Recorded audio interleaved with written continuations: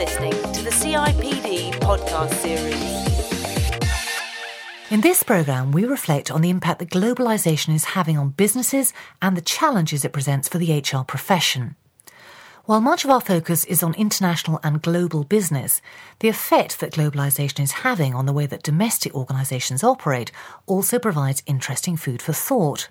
We'll be hearing from a number of very different organisations, but it seems that they're wrestling with very similar issues.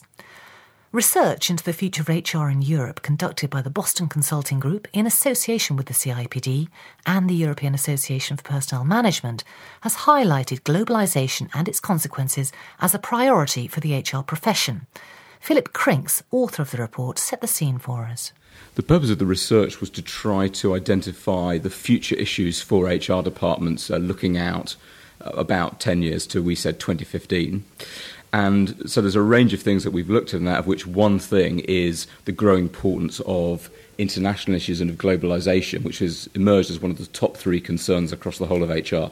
And we hear a lot about globalisation in the wider business context now, but was it particular sorts of organisations that were focusing on it for your report? Large ones, small ones, private sector, public sector? Who was it? Well, the primary focus of this was private sector, and I think there were two types of organisation who were replying and saying it was an issue. One were companies who are themselves already international, so they're operating in 3 or 4 or 10 or 40 countries. And the other case would be companies that are currently domestic companies, but they either have international businesses in terms of their customer base, or they imagine themselves becoming international in terms of their operation over the next 5 to 10 years. Would you expect to see a great many more organisations facing these international challenges in the coming 10 years?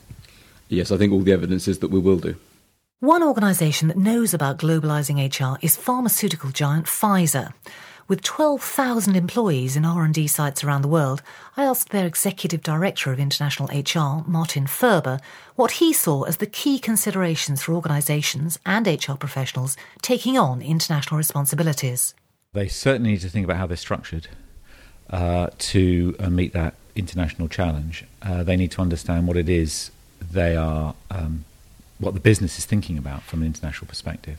So I think a dialogue immediately with what is the business doing internationally, where can HR's thinking intersect, how to structure HR to meet that thinking, that business challenge, and then to pick out some key topics. And I'm sure there are a plethora of things to be done, but pick out some key topics and get focused on those. Establishing your focus is a first step. The research also looked at the priorities for an organisation seeking to embed an international HR strategy. Philip talks us through the findings. If you were to take Europe as a whole, there were 3 priorities that emerged around the issue of globalisation. The first was the challenges of managing international teams. Secondly, creating a strong enough corporate culture to cross national boundaries. And thirdly, increasing diversity in the workforce. Now, of those, I know that managing teams was the one that preoccupies people most. What are the key issues there that HR should think about? Well, the 3 issues we identified there, first one was around incentives. So the importance of having incentives for the team members which are aligned or harmonised. The second was the critical importance of personal networks in making those teams work. So that comes down to quite concrete things like the need to have training programs that are international as opposed to by country so that people meet each other outside the workplace. And then thirdly, the many challenges of working cross-culturally and having good cultural awareness in your way of working. While it's important to understand the challenges, what impact do they have on HR itself? I chatted with Kay Penny, Vice President for HR at Invensys APV.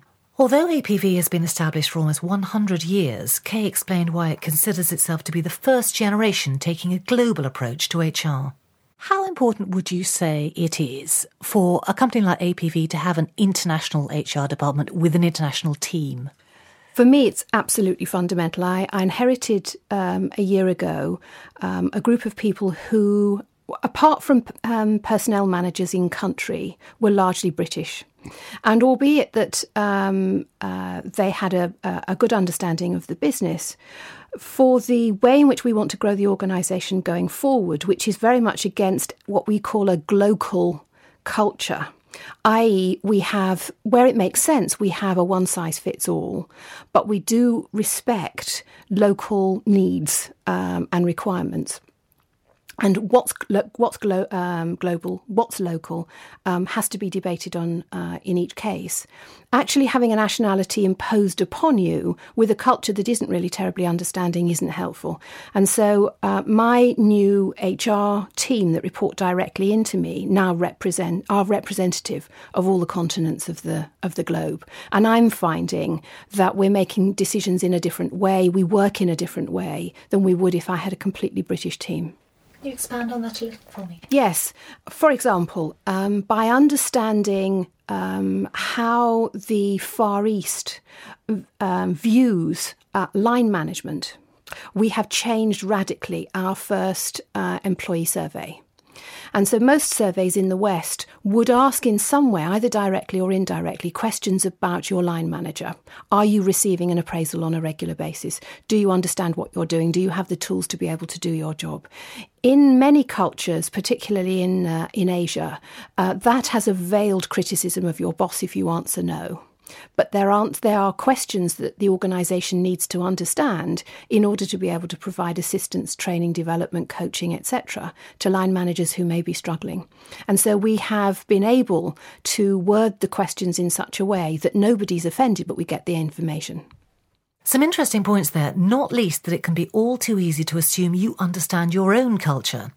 David Fairhurst, Vice President of People in the UK for McDonald's, gives a word of caution about keeping your eye on the ball. The challenge of managing people across countries is that even if you take your own country, if you just take UK for a minute, is, for the first time we're seeing the largest generational diversity that's ever existed in the workplace.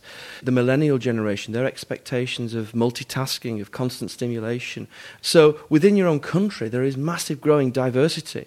Now, take that alongside the cultural diversity and challenges of organisations that work beyond borders.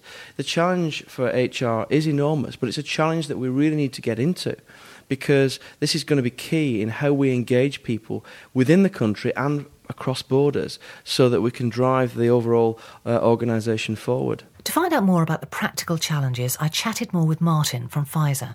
Based on your very wide experience, what are the diversity issues around managing an international workforce? This is an interesting one. One of the things I try to remind people is that that it's not just the people you work with on an everyday basis, around you, that may be diverse. It's actually that you're working in a global world where so much of our contact is virtual, and that's where actually also you can hit some real diversity barriers. And it is important to get an understanding, I think, across, for example, two countries. Global team, let's take the two extremes, UK, Japan. These people are talking, they may not get a chance to meet, they're talking on the telephone, they're talking in video conference.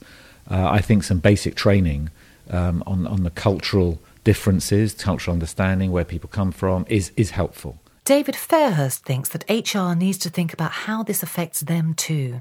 HR people can get very mixed up because you can see different behaviours and assume that equals different values, and that is not the case.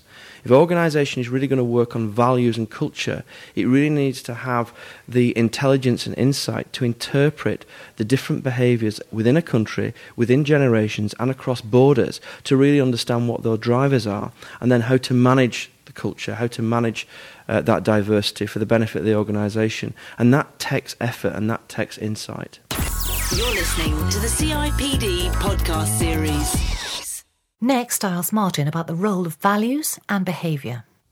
The received wisdom, I think it's fair to say, is that it's important to apply consistent global values across your organisation, across international boundaries. What's your take on that? Do you think that is desirable or indeed possible? I think it is desirable, actually. I think it needs to be done very sensitively, and I think probably the sorts of sets of values that were perhaps prevalent in companies which were either nationally based or perhaps internationally but not truly global that may have been promulgated, say, 10 years ago would probably need a bit of a rethink. But I have no doubt that in basic human nature is pretty much the same the world over. And the values that we aspire to in our businesses can be applied globally and probably should be applied globally. The wording needs to be thought about, and you certainly need to think about its translation. So even in a world which is increasingly where English is the second and the main business language, I think it is useful to be able to translate those values into the languages you need to, and then check that they make sense. And I think the underlying philosophies of the values, I'm sure, make sense. I really don't think there'll be a problem. But the translation of those words, if they're not thought through quite carefully, can be problematical. So HRs shouldn't be anxious about being perceived as perhaps being colonial in trying to export their values. That's another whole thing. I think that's more to do with inflicting the way we do things. I think that's different from values. I think values are inherently about the way we want to operate, and I think they, generally speaking, values play to basic human nature, which I think thankfully in the world is pretty ubiquitous. I think the way we do things and our priorities and our approaches is another matter, and I think there, in the international context, one has to be extremely careful, and centralisation does tend to pull a pendulum towards a one solution fits all. And I think we need to be very careful. I understand centralisation. I can understand having a headquarters approach and systems that are rolled up across a globe. You need to collect data from your global business. But I think you can do that in a sensitive way and recognise that people in other countries have perfectly good ideas and perfectly different ways of delivering the same result. There's no doubt that striking a balance between global and local is critical. APV offers us a great example. Kay talks us through their challenge. Fundamentally, somewhere between 60-65% of our business is in Europe. And we're in some fairly traditional West European countries, which have very distinctive cultures, ways of doing things. And inevitably that means that there's a real sense of pride, because we're at top level engineering. There's a real sense of pride in what we do, and a real misunderstanding about the need to change that. It's about adapting rather than fundamentally losing something. And that's the message that's difficult for employees to understand. So from what you're saying, it sounds as if you've had some difficulties with selling the values of globalisation to the organisation as a whole, because you've encountered these local, not so much difficulties, but differences. I think there's a difference between people's heads and people's hearts. I think there is no difficulty in the organisation in people fundamentally understanding the One APV strategy. It's when you get into the operation of it, which means they've got to do things differently. It's the how rather than the what. At that point, you then start to get fairly emotive arguments against it. And it's at that point that the organisation needs to be prepared to work at a slightly slower pace at enrolling people and bringing them on board the idea, rather than just forcing it on them. Now, I know that you've encountered this issue in Denmark in particular. Well, Denmark is a particular challenge for us because we have, of our 3,000 employees, we have some 850 in Denmark. And so it is a very important group of employees. And the enrolment has been particularly difficult because it's a small country. It doesn't really fundamentally see globalisation as its number one issue. And trying to persuade and enrol people who fundamentally work to live and for whom quality of life is extremely important and can't really understand why there's a problem that they're not in the office from 3 o'clock on Friday afternoons onwards, just because somebody from China or somewhere across the world actually needs a quote right now. That can be a much more difficult conversation to have with people.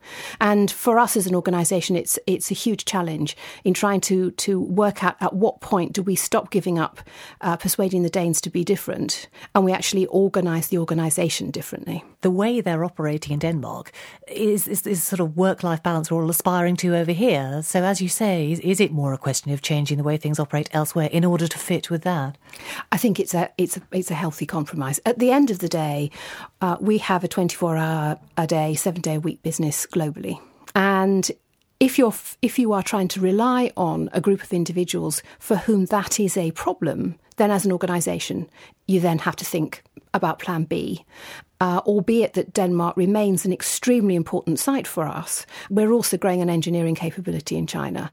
An interesting insight there into truly global thinking. The importance of HR being able to operate on a global stage was reinforced by Nick Thripp, Vice President HR at Infinium International Limited.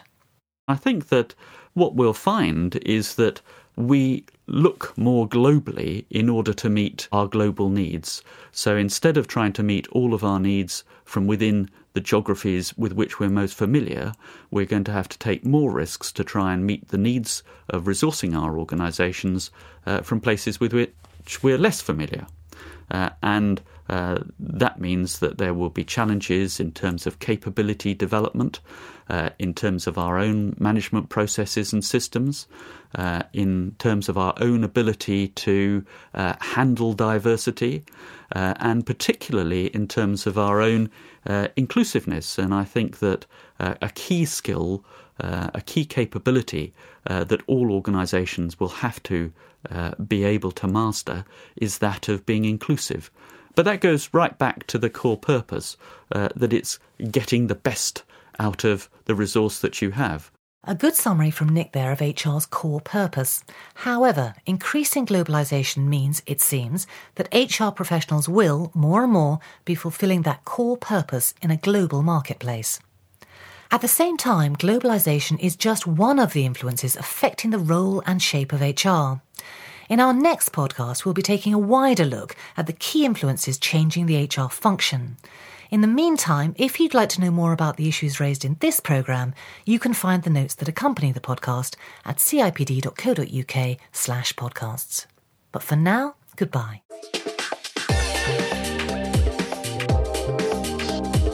You've been listening to the CIPD podcast series.